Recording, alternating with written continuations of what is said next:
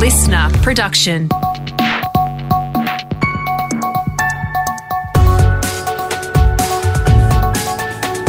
Australia Today's Morning Agenda with Natasha Belling. Good morning. Thanks for your company. Let's check what's making headlines this Wednesday, the 4th of August. The Prime Minister has revealed Australia's path out of the pandemic and the end of lockdowns. Scott Morrison yesterday released the Doherty Institute's modelling, which shows a 4-phase plan of vaccination targets Australia would need to hit to be protected against COVID. The figures recommended an easing of lockdowns when 70% of the country's adult population is vaccinated. But the Prime Minister has stopped short of revealing a timeframe, saying the battle against COVID is far from over. This has been a long war against this virus, and there have been many, many battles. And this is a fierce one when it comes to the Delta strain. Meantime, in New South Wales, the Premier has admitted she doesn't know if the state has reached its COVID peak as yet, as exposure sites across Greater Sydney explode into their hundreds. 199 new COVID cases were recorded across New South Wales yesterday. Concerningly, up to 129 of those were in the community while infectious. Gladys Berejiklian says she wants to see 6 million jabs in arms before the end of this month, but says there is no time frame for the end of lockdown as yet. Oh, look, it's important to note that the incentives and the vaccine rates will also be linked to the case numbers. So we don't know whether we're through the worst of it or not in terms of the case numbers, and that's the issue that we have. We don't know if we've peaked or if it's going to get worse. It does concern me that there are still 50 people infectious yesterday in the community, and that could mean that we get higher numbers. And there are new reports that the New South Wales government is set to step up its vaccine rollout, with centres set up at sporting stadiums and drive-through facilities once extra vaccine supplies arrive next month. To Queensland, where health authorities say it is possible the state's lockdown could end this weekend despite case numbers spiking yesterday. There were 17 new cases recorded yesterday in Queensland, including one case in Cairns, with contact tracers still struggling to work out the missing links. Here is Chief Health Officer Jeanette Young. We don't know how this outbreak has happened. So we know the very first 2 cases that arrived into Queensland on the 29th of June, but I don't know how it's got from either of those 2 people to the first family in that Indooroopilly-Taringa area.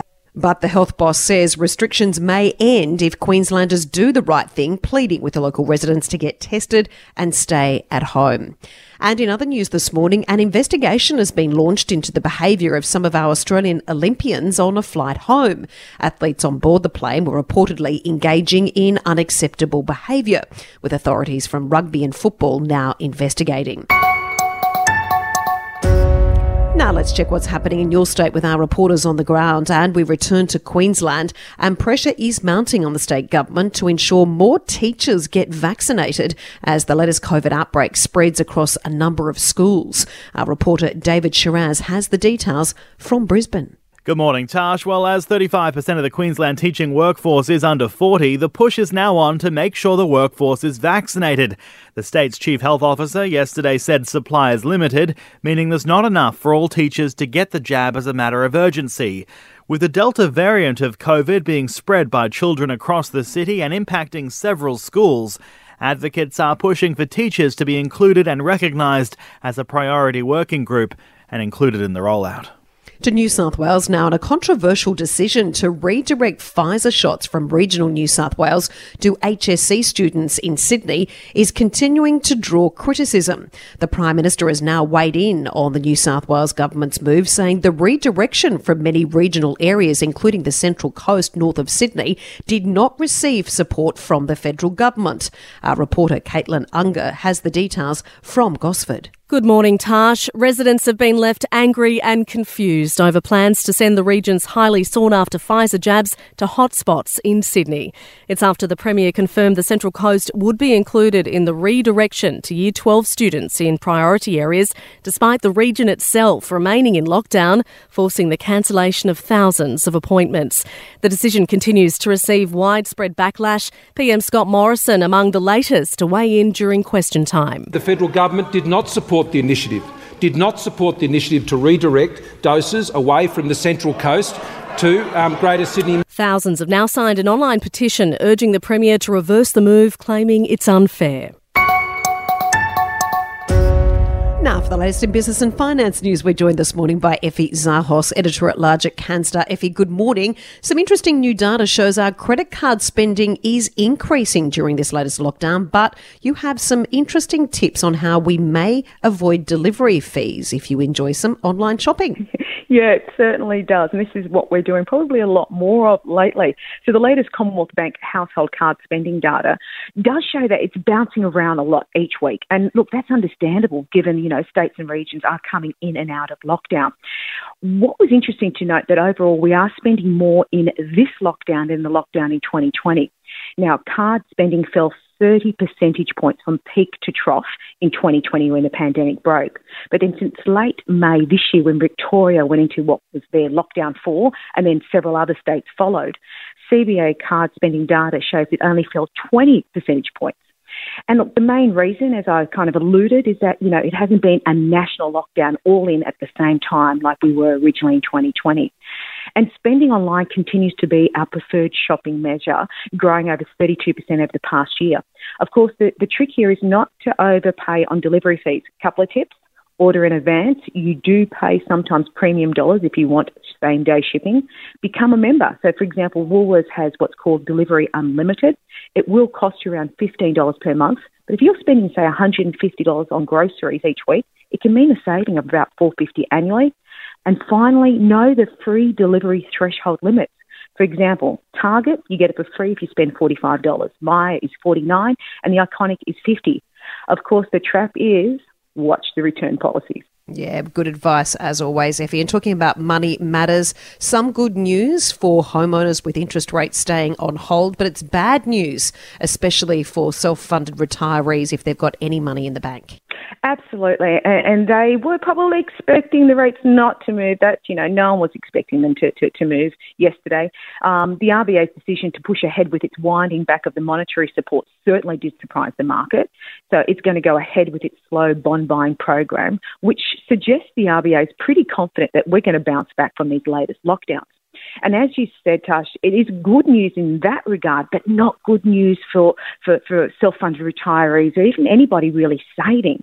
Canstar analysis shows that not one bank has increased saving rates in July, with the top rate in the market only 1.35%. Or if you're lucky to be under 30 years of age, you can get up to 3% with one account.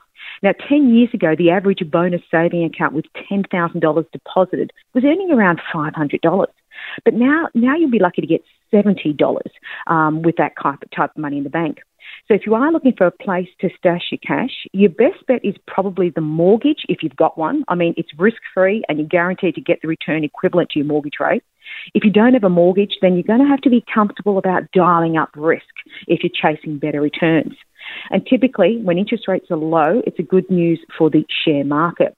CBA economists' outlook on interest rate is that they expect the RBA to deliver its first rate hike in May 2023. Now, they've penciled an increase of 0.15%, and they then expect that to be followed with another 4 rate hikes until the cash rate reaches 1.25% in quarter one of 2024. So it's going to be a little while until these savers see a jump in their interest rate. Effie, as we know with COVID, anything can happen. Thanks so much. Thanks.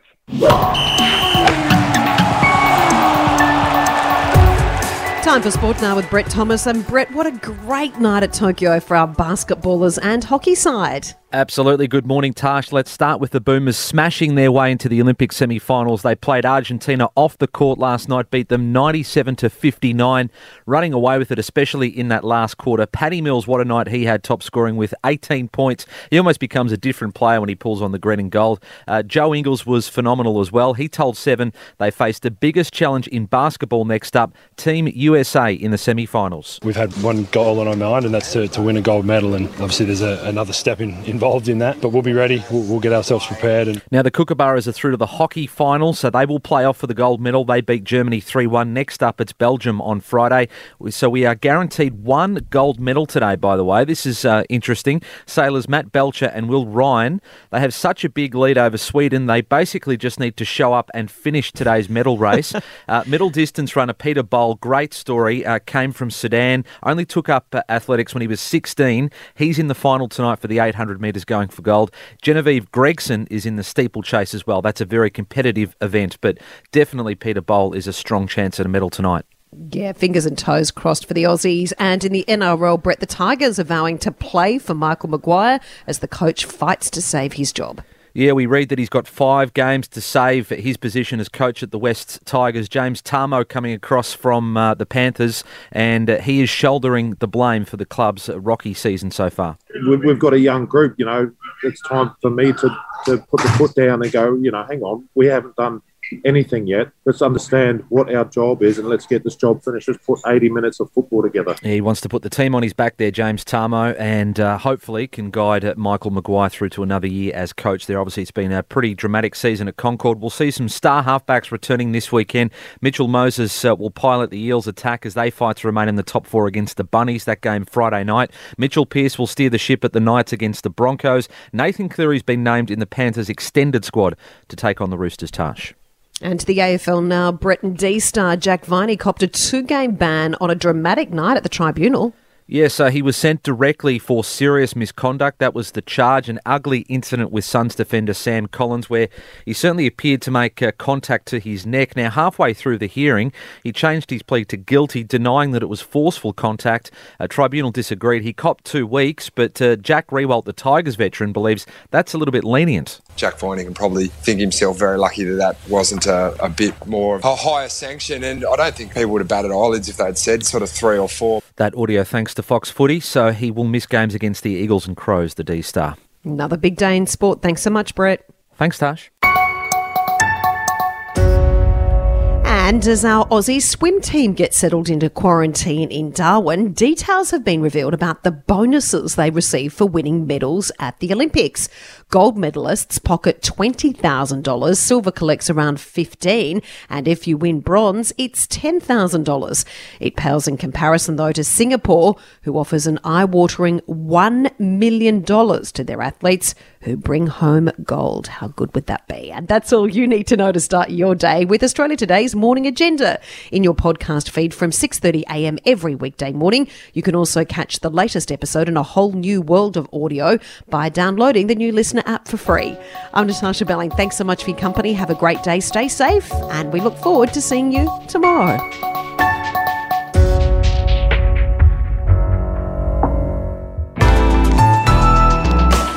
Listener.